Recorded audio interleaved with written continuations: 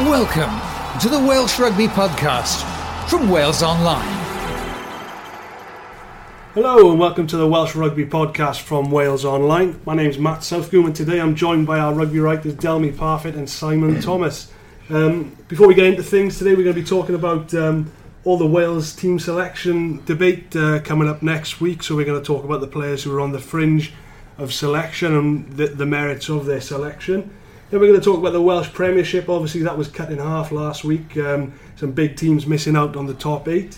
We're going to talk about the reports of Sam Warburton reportedly looking to ditch the Wales captaincy ahead of the Six Nations. Then we're going to go on to some transfer news before talking about how the regions got on last weekend and how they look going into this weekend's European action. Okay, so chaps, let's dive straight in then. Del, I'll come to you first. We're going to talk about the players on the fringe of the Wales squad with the team announcement coming up on Tuesday. Let's start with Thomas Young. He's the only one to start with, I think. I think so. Yeah, I think if you're picking, if it was just down to picking players who are in form and who perhaps warrant selection by their performances, then I personally don't see how you can ignore him. He's probably the talk of the entire Aviva Premiership right at this moment, which is saying something for a still relatively young Welsh open side. I remember watching him in Wasps' game against Bath on Christmas Eve, and I knew he was playing well, but that performance really took me aback. I just thought he was sensational, and I mean that literally. I thought he was the pick of that game, and there were some great players on the park that day. So we'll see. There are obviously drawbacks from Wales's point of view with his availability because he's with an English club. But I just hope personally that those things, that his form outweighs all those other sort of more sort of red tape considerations. I really do. So I just talk a bit about why playing in England makes it a bit more complicated to pick Thomas Young. First of all, it makes me feel very old. I remember him kicking a ball around with Dye after games back in the in sort of late 90s. And I also remember watching Thomas when he was playing for Cardiff, because primarily at kind of Premiership level when he was coming through the academy. And he was always technically very good and a good engine on him, but he's really physically developed now into a player who can hold his own in a very combative league, and more than hold his own. I went to see him in the autumn, went to speak to him, lovely lad, and I watched the game purely watching him, which you don't get to do very often as a reporter. And it was very eye-opening. I mean, you felt like there was 2 sevens on the field for Wasps, because he just seemed to appear at every single breakdown, either hitting the ruck or challenging over it, and his ball carrying was strong. The long and the short of it, the kid's on fire. He's absolutely on fire. But as we sit here now, I couldn't say hand on heart I'm convinced he's going to make the squad for a variety of reasons. If you look at it, first of all, how many back rowers are there going to be? In 2015, Wales only went for 5 back rowers in a 34-man Six Nations squad. Last season they went for 6 in a 37-man squad. Now we're yet to find out how many. We think it's going to probably be between 34 and 36. So that the back row contingent could be either way.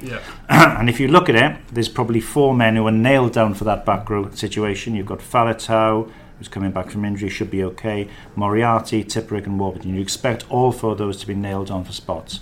And then after that, there's an absolute host, a plethora of potential back row forwards.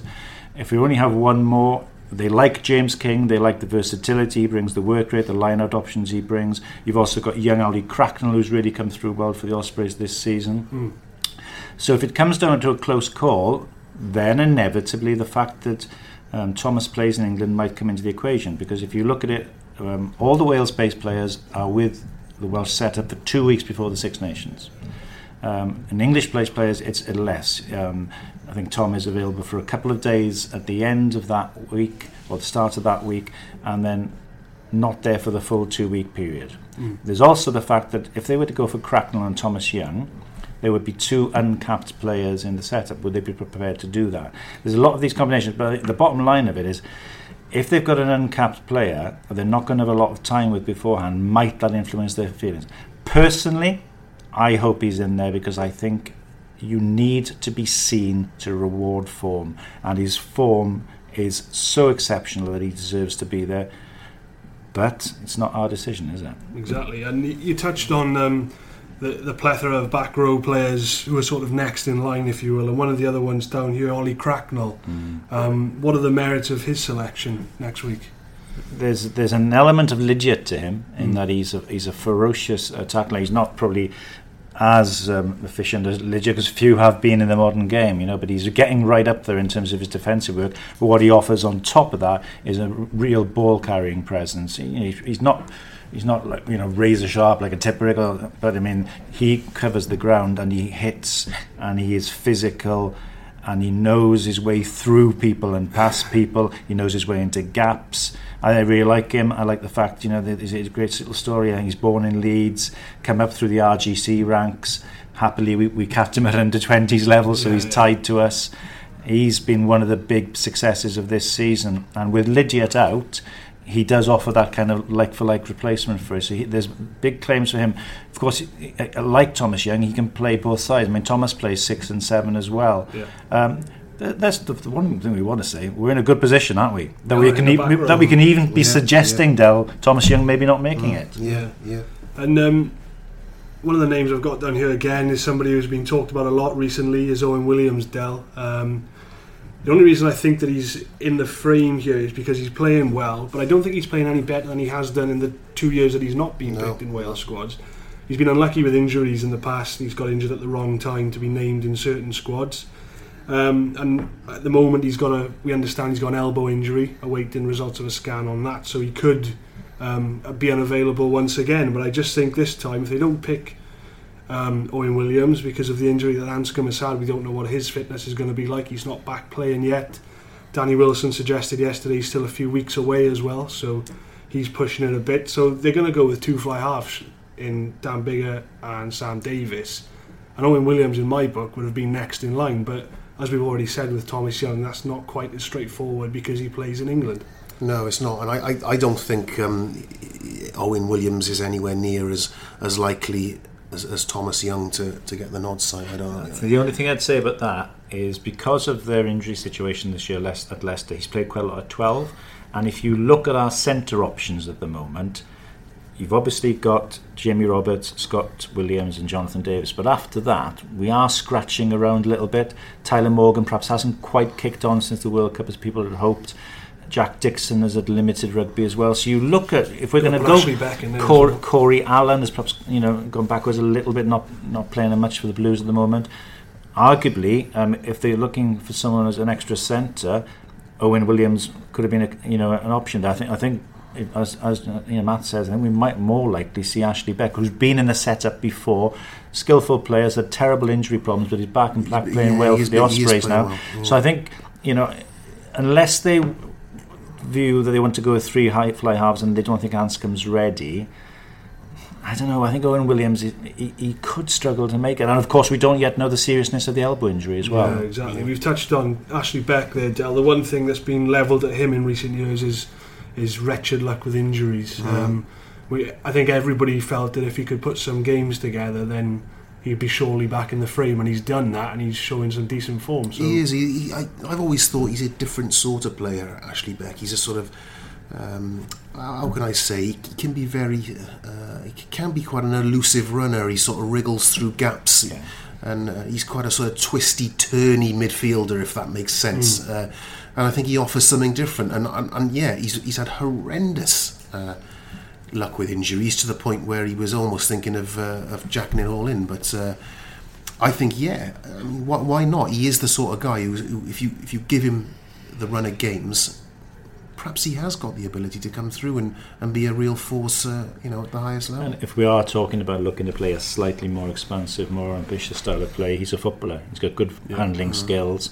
He's a graceful rugby player, and I like him, and I think as a reward for form and a reward for perseverance coming back from his injuries, I think a lot of people will be pleased to see him in that squad.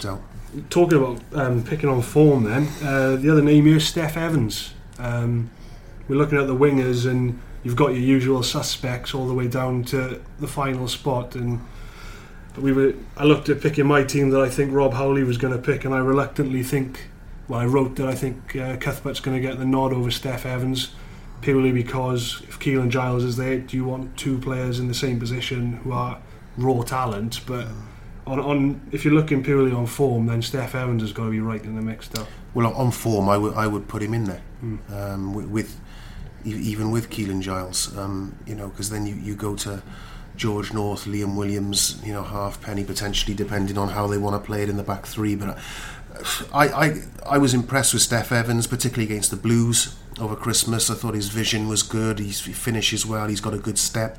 He's got a reasonable pace. And like Simon said earlier, it's that phrase, isn't it? You have to be seen to be rewarding form. And he can play full-back and wing as well, which does add to it. But again, I think they might come down to this thing: do they want to have two uncapped players in their back three division? This is the thing.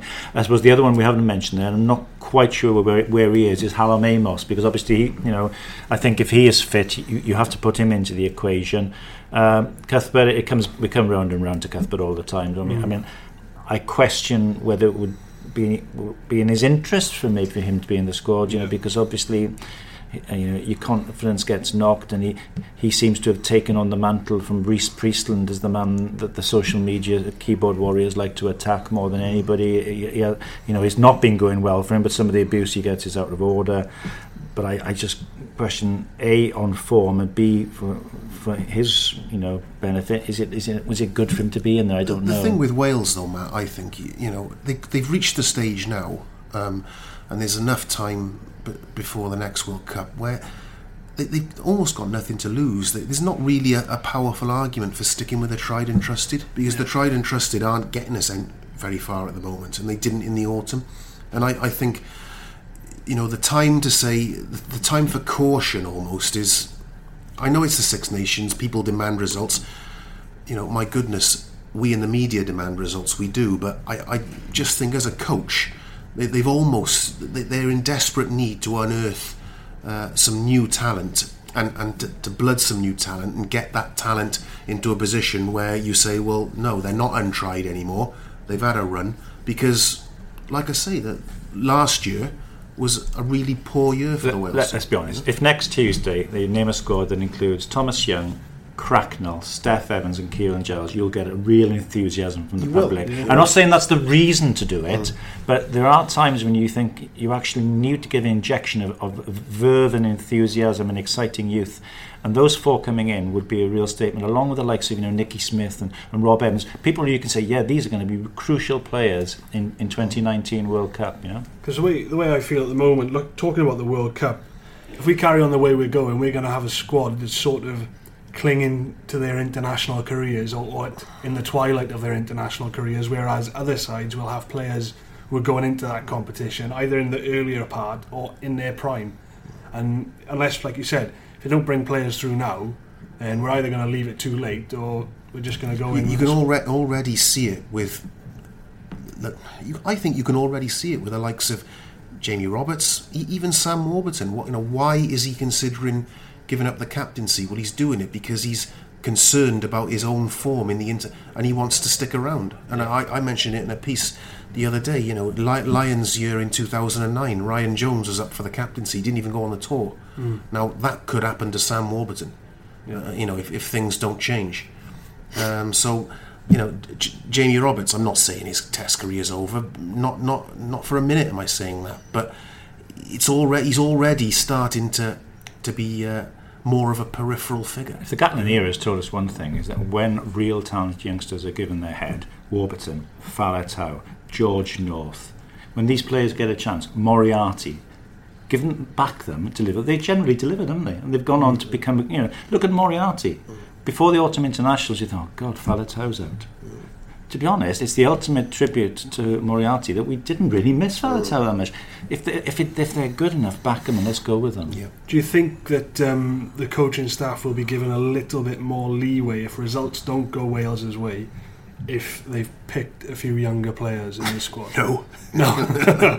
Wales didn't like that, Matt, but I think at least maybe they will. Maybe the vitriol. I tell you what, if they pick the same players and we see the same. I know we won 3 in the autumn, fine, but if they stick with the tried and trusted, and and the results are poor, well, you'll see some vitriol then.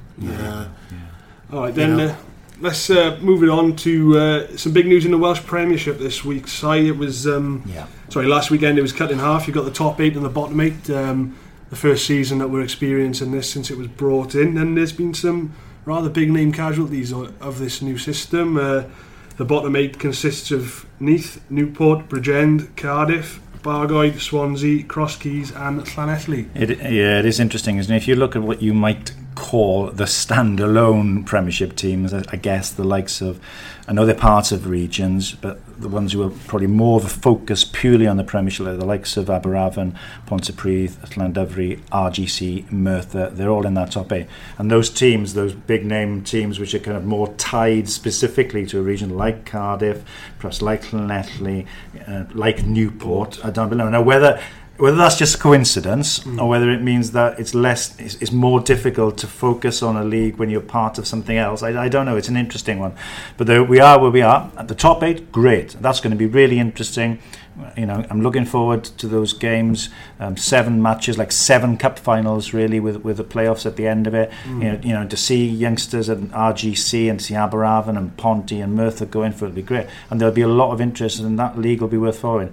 But the bottom 8, that's going to be quite hard to sell, really, isn't it? those teams, and we've seen reaction that we've had to a piece written by Anthony Wolford, our colleague. Didn't go down particularly well, because those teams will tell you that they've got the Tier 2 playoffs to play for and the Swalec and the Fosters Cups, but as you say, it's a lot more difficult to sell. They'd rather be in the top 8.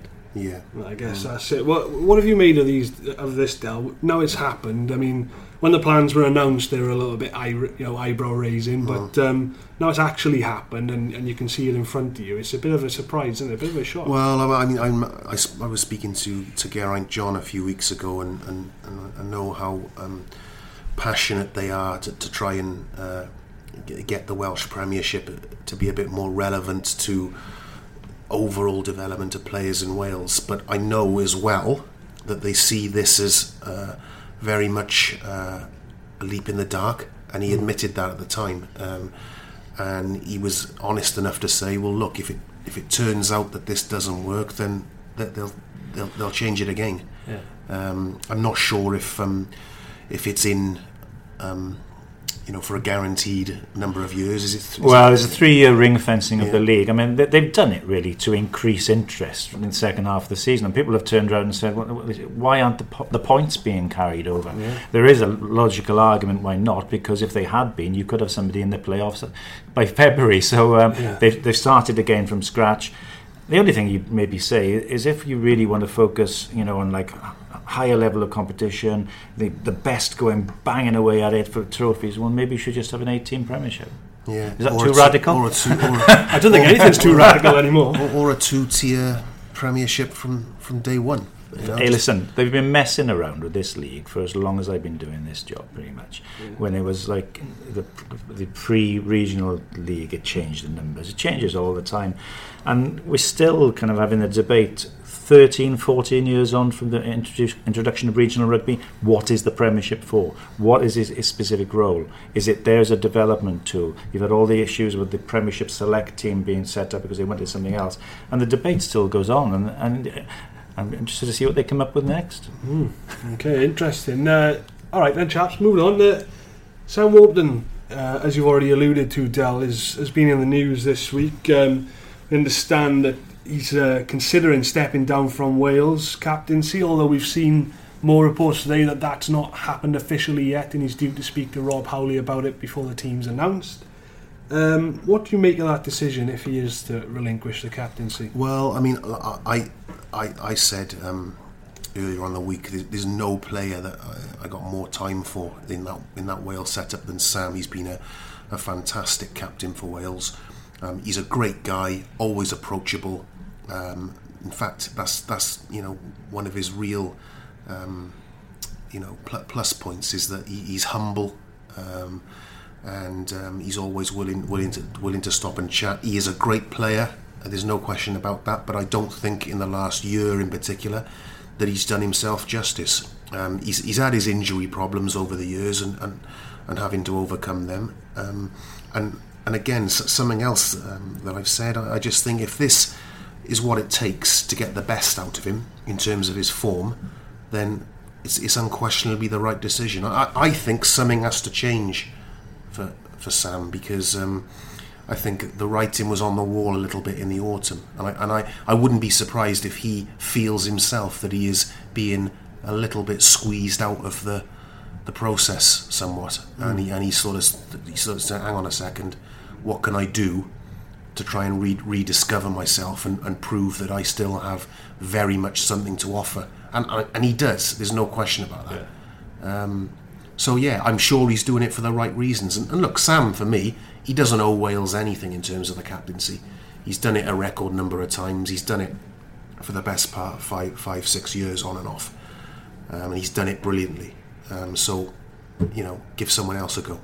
So what do you make of it? He's done it for 6 years, almost 6 years. That's a heck of a stint. And first I'd say he again is one of these people who comes in for a lot of stick. He speaks to people outside Wales that can't get their heads around it.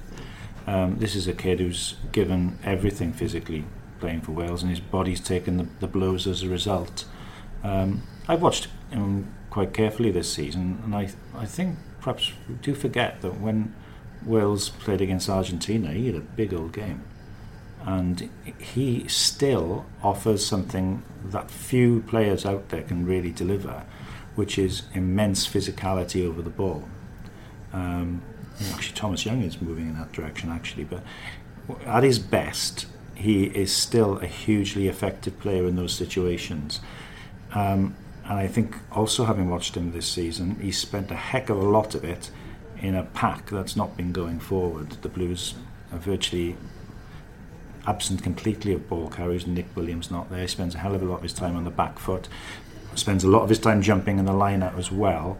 I still think that he could have a big part to play for Wales in this Six Nations, aside from the captaincy. I think it sounds like that's happening, doesn't it? It sounds like it sounds like he's going to be stepping down, or however it works with Alan Wynne-Jones coming in. But I think that, in a way, the bigger picture is like, don't write him off for the Six Nations. No, not because I think he'll start against Italy, because I think, if you look at Faletau at the moment, he's had virtually no rugby this season. He's out again at the moment. I think the starting back row against Italy will be Sam at 6, Tipuric at 7, and Moriarty at 8, with either Faletau or Young on the bench. If Young's there, you'd think probably Faletau if he comes through. Anyway, and I think that it'll be fascinating to see how Sam goes, because he'll want to go on that Lions tour, and he'll want to prove a lot of people wrong. I think that he's still got a big international future, and the key for him has always been getting a run of games injury-free. Yeah. And he has actually, a few weeks now, got some fitness under his belt. So let's see what happens. I think by not giving away the armband, I suppose giving it back, really, it sort of removes that element of comfort around the fact now he feels as though, he may feel, in my opinion, that he is no longer not undroppable, but I think he'll feel under a lot more pressure now to perform, given that we know Justin Tippuric's going to keep playing well. We saw that stat the other day that he's not missed a tackle in 160 tackles or whatever it is like that. So I think by the fact he's no longer captain, if Justin Tippuric is playing well, Warburton is almost giving himself a kick up the backside here, and knowingly, like you said, he knows that he needs to have a big year if he's going to make the Lions tour. So, if it does improve his form, then who's gonna say anything? But Simon's already touched on it, Del. Alan Wynne-Jones, there's nobody else really, is there, to step in? Well, there isn't. And this is when I sort of came in to the office last Sunday, and we sort of sat down the day after we'd done the story on Sam, and we said, right, let's do something on the potential contenders to take over, and we sort of started to compile a list, and then realised that, well, if you're going to do it on the basis of the captain has to be guaranteed his place, the captain obviously has to be fit, and the captain obviously has to have the right personality to lead the side, then you really don't come down to too many options other than Alan Wynne-Jones. And the only possible other one would have been Ken Owens, possibly, given that he captains the Scarlets, but then he's under competition always for his hooking spot from Baldwin and other people coming through. It's a no-brainer, isn't it? Like, and this is a guy who was captain of the Lions when they won the series, by the way. You know, I mean, I've seen that video of him giving the talk before, and I'd have done what he said. Hey, listen, we've all had our odd little up and downer with Alan Wynne over the years. He's a strong-willed character, and he doesn't take fools easily. And sometimes he thinks perhaps some of our questions are a bit foolish. But I think he's an outstanding rugby player. And you know, if you remember last season, he had the injury problems, didn't he? And he wasn't at his best. But I think that England game showed it. And then he ended up taking a little break. And we wondered if he'd come back. In the autumn, he was finding his feet, and obviously he had this sort of the personal loss with Fowle passing away, you know, so it was a difficult period for him. But I tell you what, the last 6 weeks he's just been immense again, back to his very best. I think 2 or 3, you know, man of the match performances, just a complete inspirational figure.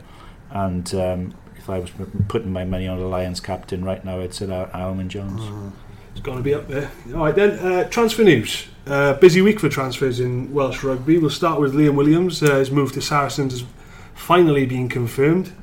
We're looking at replacements, Dal. We've seen, from a Scarlet's point of view, we've seen Lucas Amaracino. I think I was actually saying you wrote this. Yeah, I think it seems to have gone a bit cool, that one, Amaracino now. I think he might be staying in Argentina. It will be of interest to Scarlet's fans to see what they do, because not only are they losing Liam Williams to Saracens, but also DTH van der Merwe to Newcastle, you know, 2 quality international players.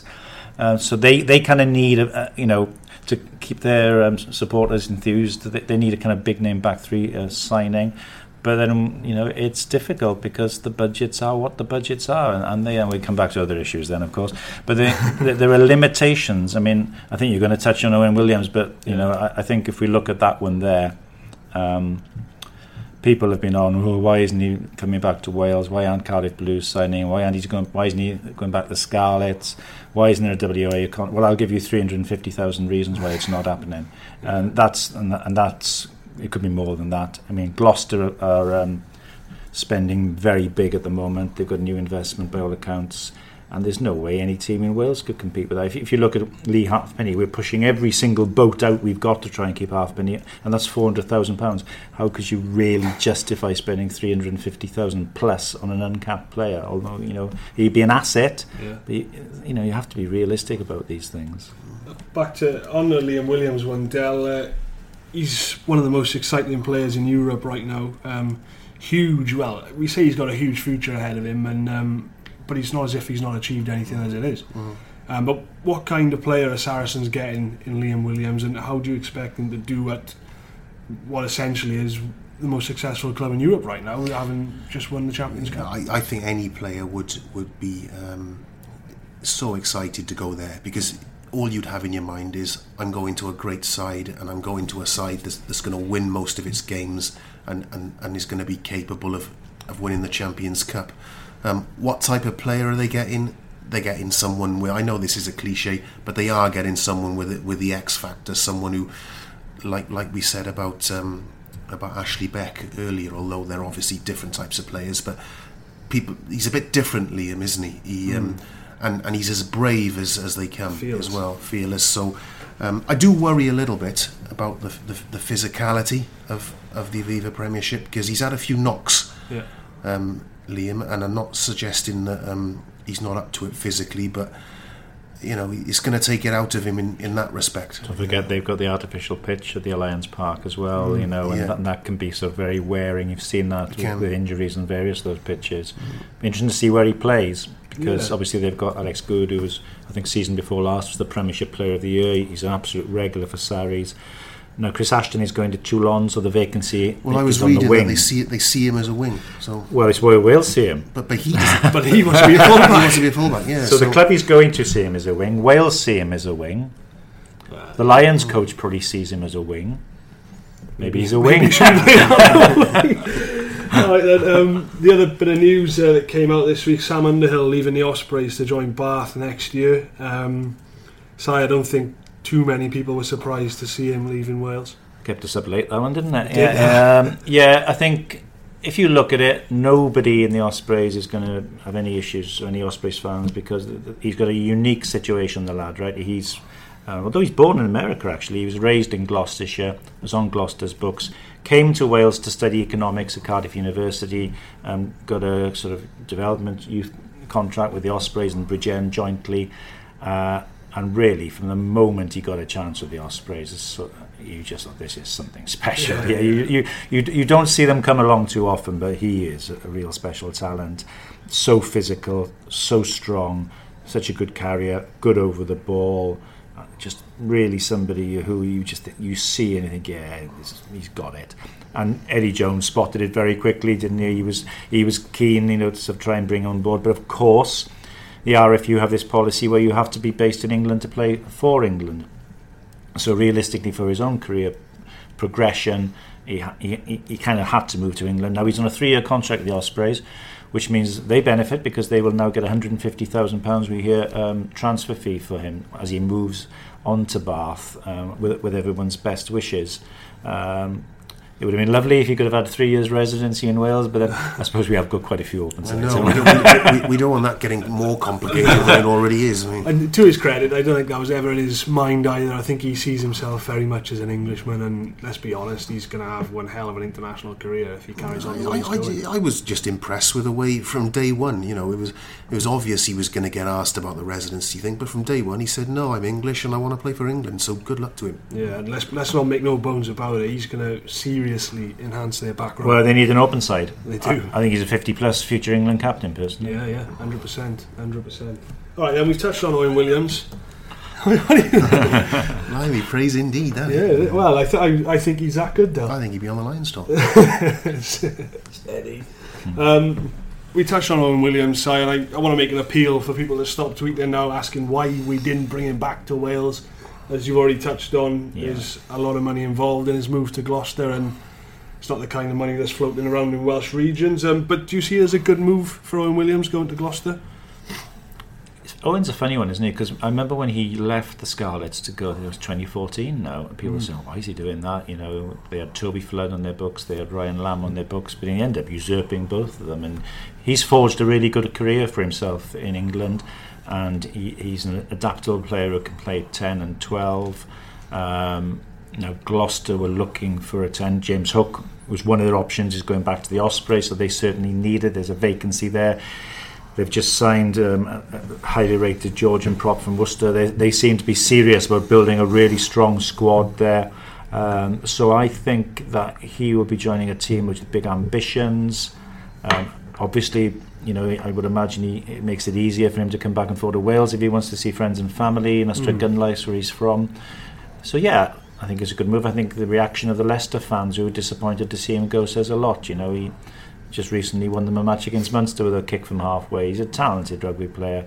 Loved to have seen him back in Wales, but unless there's some millionaire out there who wants to put a lot of extra cash into Welsh rugby, it's always going to be a struggle, isn't it? For all we know, he may have preferred to go to Gloucester, and he may not want to come back to Welsh regional rugby. Yeah. There is the Wales thing, obviously. But well, he's not captured, you see. This is important to point out, because there was no counter offer on the table from Wales, and because he's never been a senior squad member before, he's not captured by Gatton's law, so he wouldn't need to be a wild card.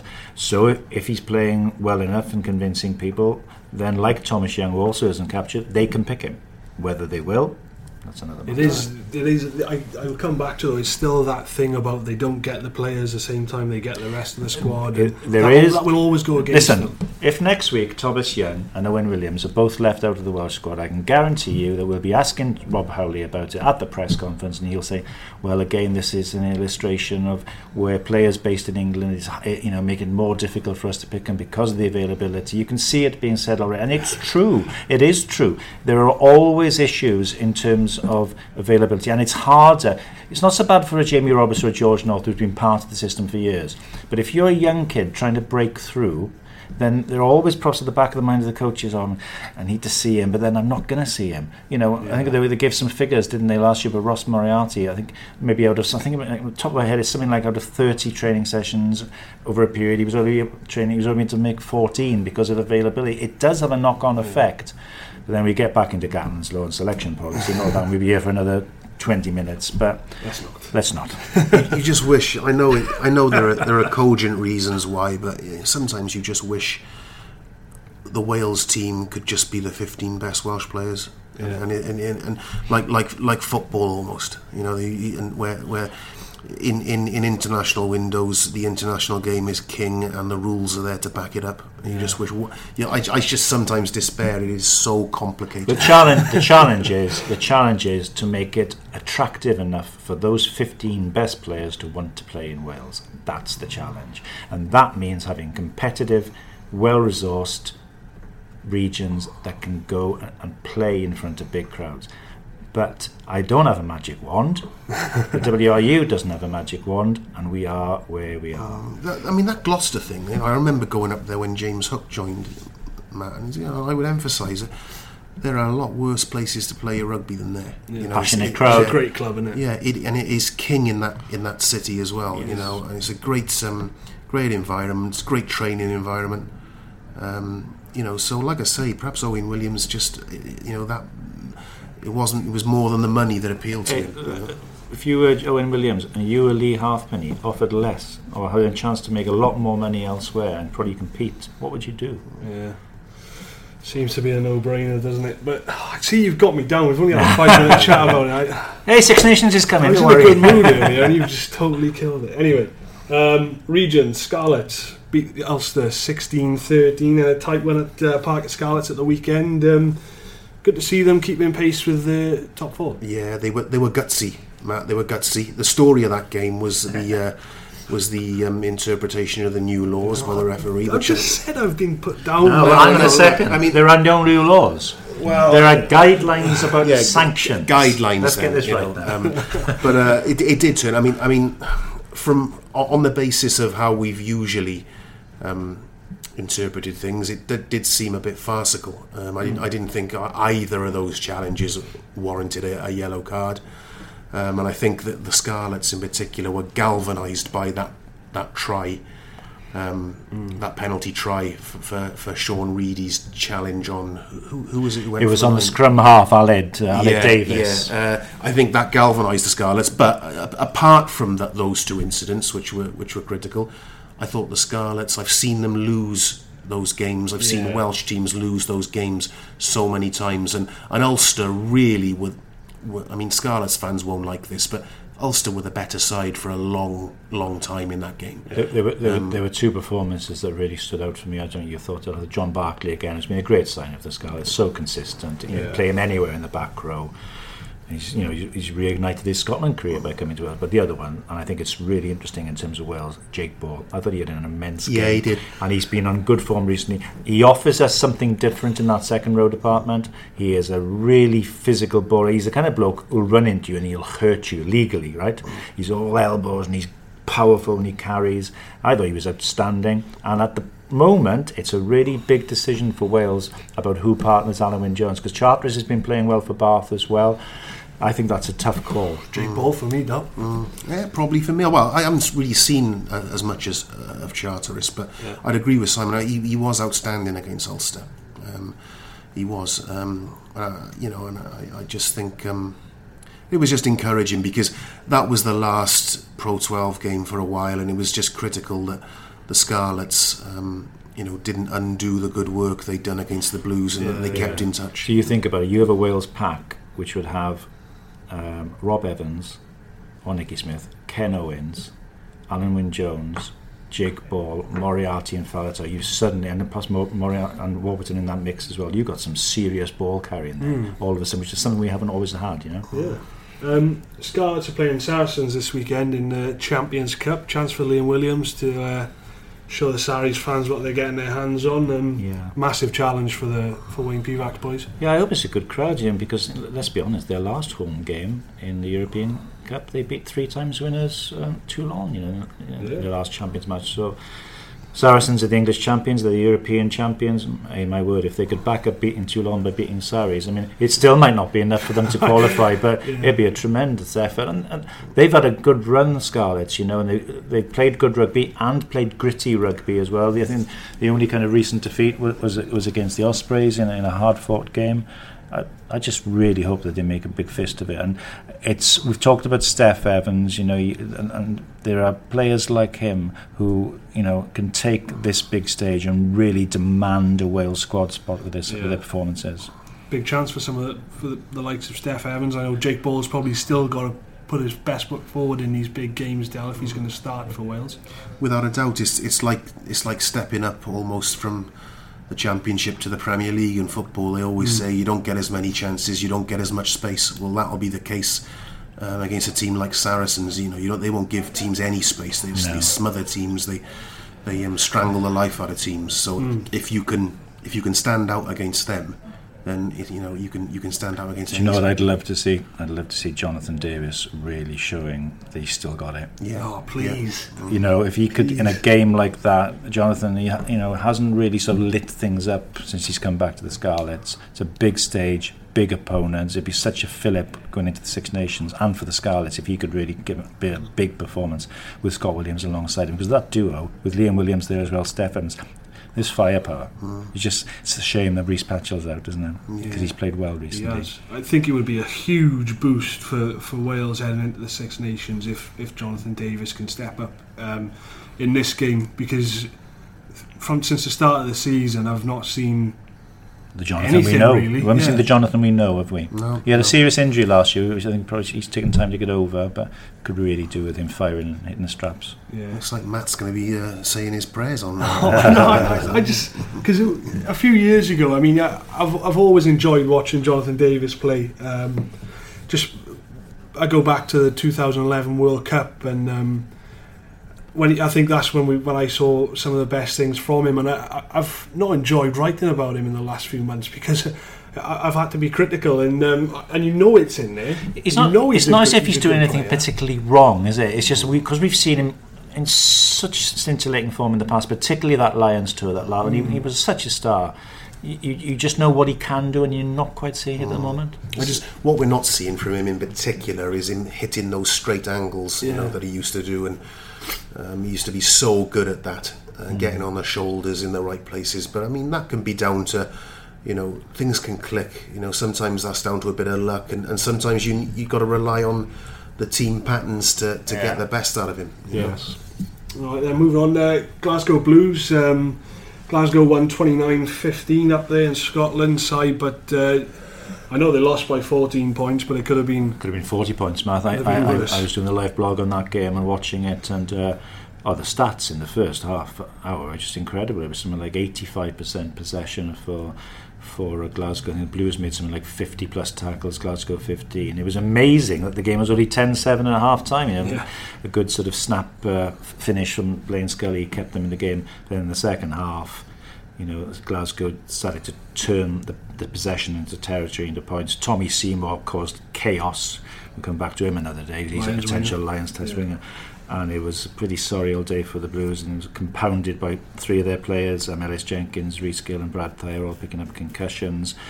Their squad is injury hit enough as it is injury ravaged. They're now going to go to Pau in France, and I know Pau probably aren't taking it seriously, but Corey Domachowski is about to make his first start for the region, and in 11 minutes, the young Lou said, is that kind of situation. Nick Williams is still injured.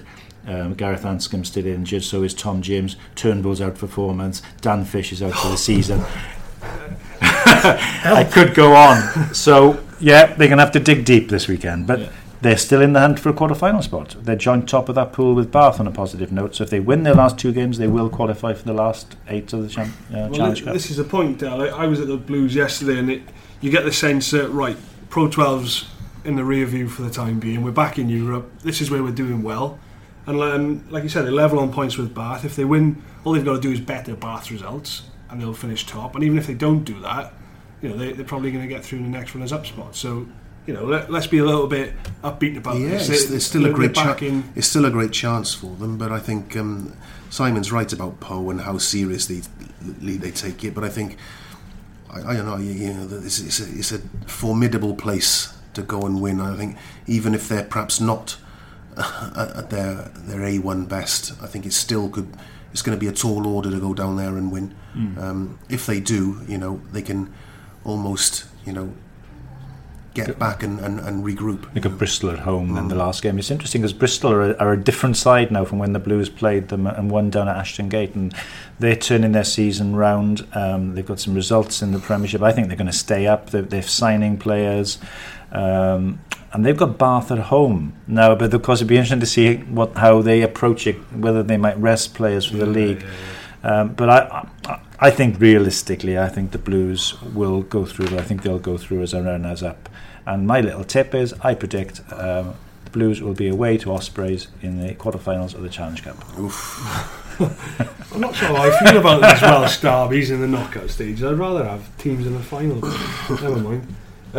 So should they be targeting this competition, given the way it's gone in the Pro 12 in recent weeks? Or? The top 6 remains their target. Very much that's still their priority, but they have got work to do. There's 9 games left in the Blues Pro 12 season, regular season. They're 6 points behind Ulster, who are in 6th spot, which is the crucial qualifying position for Europe. You need to be in that to get into the Champions Cup. They're 6 points behind them. Ulster have got a game in hand, and guess who Ulster's game in hand is? It's at home to Zebra. So you can basically say that Ulster have got 11 points on the Blues, which the Blues have to catch up. Now that, given the way they're playing, given the injury problems, is going to be difficult. I spoke to Danny Wilson myself recently, and his kind of hope is if they can stay in the mix, then by the sort of latter stage of the season, the players who are out injured will be coming back. You will have reinforcements. But I think I was looking at that table again today. I was talking to Del about it. We've done a piece on it. I still think that their most realistic chance of getting into the Champions Cup next season is via the playoffs. The 2 teams that just miss out from the Pro 12 go into a 14 playoff with a team from England and a team from France, and that could be the route. I think it's going to be difficult for them to finish top 6. So maybe they will want to be also having a real go at this European, because at least that would give them something out of the season if they could go a long way in Europe. Okay, then let's head to the Liberty Stadium next and find out how the Ospreys got on against Connacht. Brennan Leonard to Dan Bigger. Is this it? Is this the try? Bonus points! And it's Ashley Beck who scores in the corner. And Ospreys do go away with what they required from this game, what their coaching staff and players demanded. Okay, that was Mark Robson from Sky Sports calling the action for you there. Si, the Ospreys have gone top of the league after that win against Connacht, 29-7. They beat the Irish side. Yeah, it was doing the match report on the Ospreys was a list of records really when they won the game against Connacht. I think let's get through them all. 8 wins in a row now, Dal. I mean, just a record for them, equaling their own record since they were created in 2003. That's a real achievement. They've got maximum points from their first 4 European games.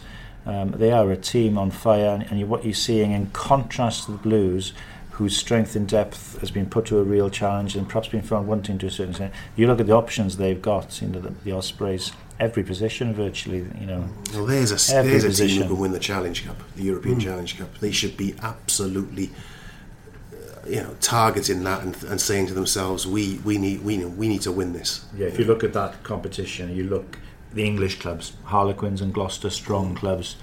But I tell you what, if I was any team in that competition, I wouldn't want to play the Ospreys. Yeah. I was going to bring that up actually. I'm glad you did, because let's not be shy about bigging up our own sides here. The Ospreys have got to be favourites for this competition. I think they're the bookmakers' favourites. I think they were the last time I looked. Yeah. I think they were. It was something like, I don't know what the odds were, but they were. Yeah, it's Gloucester, Bath and Harlequins. You look at those 3, and you could easily see those 3 and the Ospreys being the semi-finalists. But I would bet them against anybody at the minute. I'm excited to see them in the knockout stages, because so far they haven't really been tested. So they're going to be involved in some real good matches when they have to play the sides. So they've got Newcastle left, haven't they? Newcastle left, one of the French sides, Lyon first, and then Newcastle. They've done the double on Grenoble. Yeah. I'd expect them to probably get bonus points in both of the 2 games, to be honest. Newcastle are doing well in the Premiership, but I'm not sure how strongly they'll take this competition. They've been fielding younger sides. Hey, I enjoyed watching the Ospreys last weekend. I sat there, especially at that first 25 minutes when they were rampant. Sam Davis at outside half taking the ball to the line, putting people into holes. Cracknell and Baker were causing carnage. Baker is, we haven't mentioned him for Wales. On another time, his form would be even dispatches for the Wales back row. But I think he's been something like 18 carries in that game. He's another one who's playing really well. They've got real depth. and it must be an interesting and exciting time to be an Ospreys fan at the moment. Right, then finishing with the Dragons. It's always the Dragons at the end, Matt. I know it. See, now I'm going to get tweets about this. Anyway, 26-8 they beat Treviso at home. Good result. You know, they got the win. If they hadn't got the win, let's not beat around the bush here. If they'd lost to Treviso, they would have been all sorts of trouble. But they beat Treviso, so let's be positive. I thought they were excellent. No, look, I mean, they were under a bit of pressure, because if they'd lost that, then, you know, we were looking at them splitting the two Italian teams. Maybe not in the league places, I'm not quite sure. Well, they're ninth now. Yeah, but I mean, I think that the Dragons at the moment have got to be grateful for small mercies, because there's not just the problem of them being perennial sort of not whipping boys. Poor relations in Wales. Yeah, they've also got the problem of the very future of the region, and the lack of interest in buying it, and the uncertainty over who is actually going to own that region, and the uncertainty whether they can play a rugby match on their pitch from week to week. I was just coming to that. They got that as well. Yeah. You know, and they've got the fact that you know, the drainage, you know, which I'd like to think has come on from 3 seasons ago, when it was just a sort of square down the one end of the pitch, and two blokes with brushes. Yeah, well, they've had the housing development alongside the ground, you know, which Does I can't that cause imagine. a genuine I'm no architect. I'm no architect. I've seen it knocked around. Listen, the bottom line is they've got an issue, haven't they? Because it's not their ground anyway, they're tenants. And also, you've got a situation where one of the other tenants is Newport County Football Club, and they can't play on an artificial pitch. Now, I think you can have a Deso pitch, one of these mixed options. They don't come cheap. But I would imagine that you'd still need to sort of resolve the drainage issues. But there are huge off-the-field issues for the Dragons, right?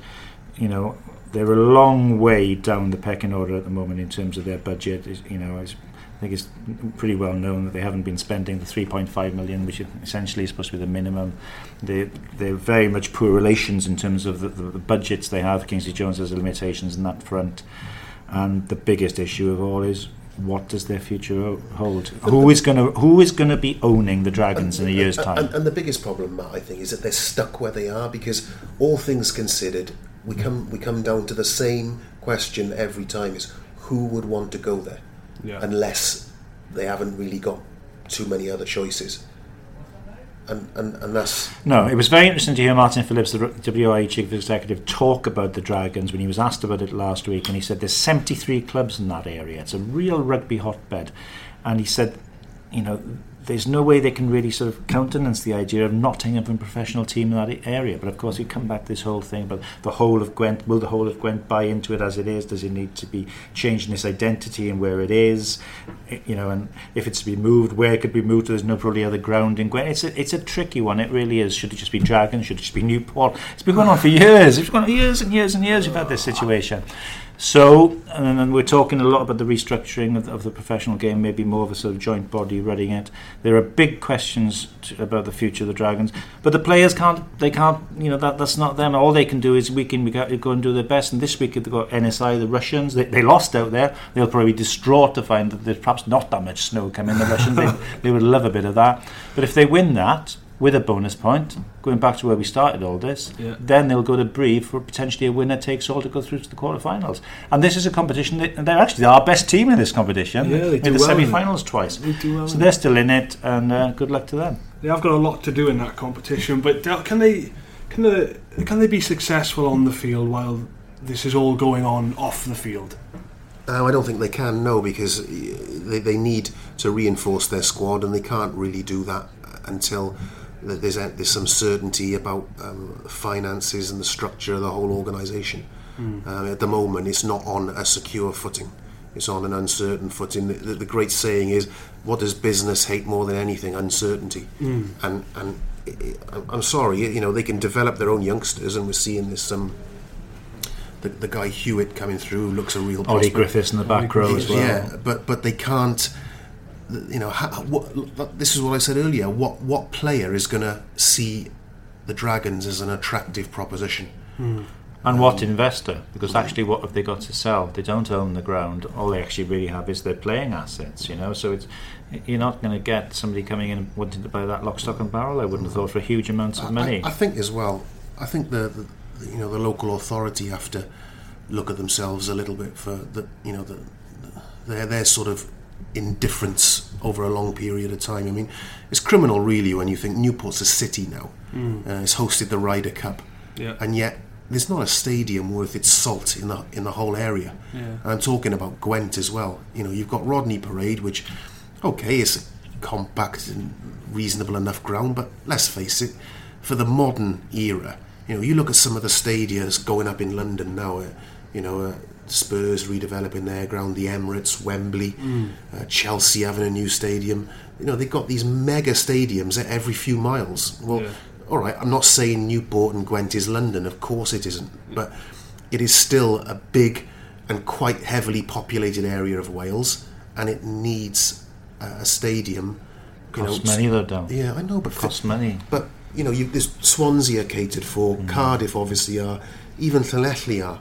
Yeah. So it's. I just think that a long time ago someone should have had the foresight to step back and get a 15 to 20,000 seater stadium with a Desso pitch that could be used by both County and the Dragons. Would have been nice.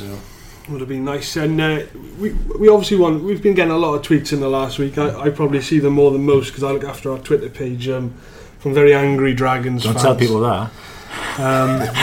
Actually no, I don't look after our Twitter page. Don't tweet me. But we do. We want all the Welsh regions to do well, and I get the impression that fans out there think we've got it in for the Dragons. But I'll just continue to call it as I see it. And if you've got an issue, come at me, Dragons fans. But, fighting talk. No, like I say, we haven't got it in for the Dragons, and despite what the feelings might be down there, I think we are very aware of the problems they face. Exactly, that's the bottom line. Yeah. No. I don't want to end on a bad note like that, but we're going to have to, aren't we? So, there we are. Anyway, thanks for joining us today, chaps, and thanks to you guys for listening at home. Don't forget you can subscribe to the podcast on iTunes, so head over there, search for the Welsh Rugby Podcast. Give us some likes, comments, subscribe, all that kind of jazz. And don't forget you can catch all the build-up, the live updates, and the reaction to the regional matches on Wales Online.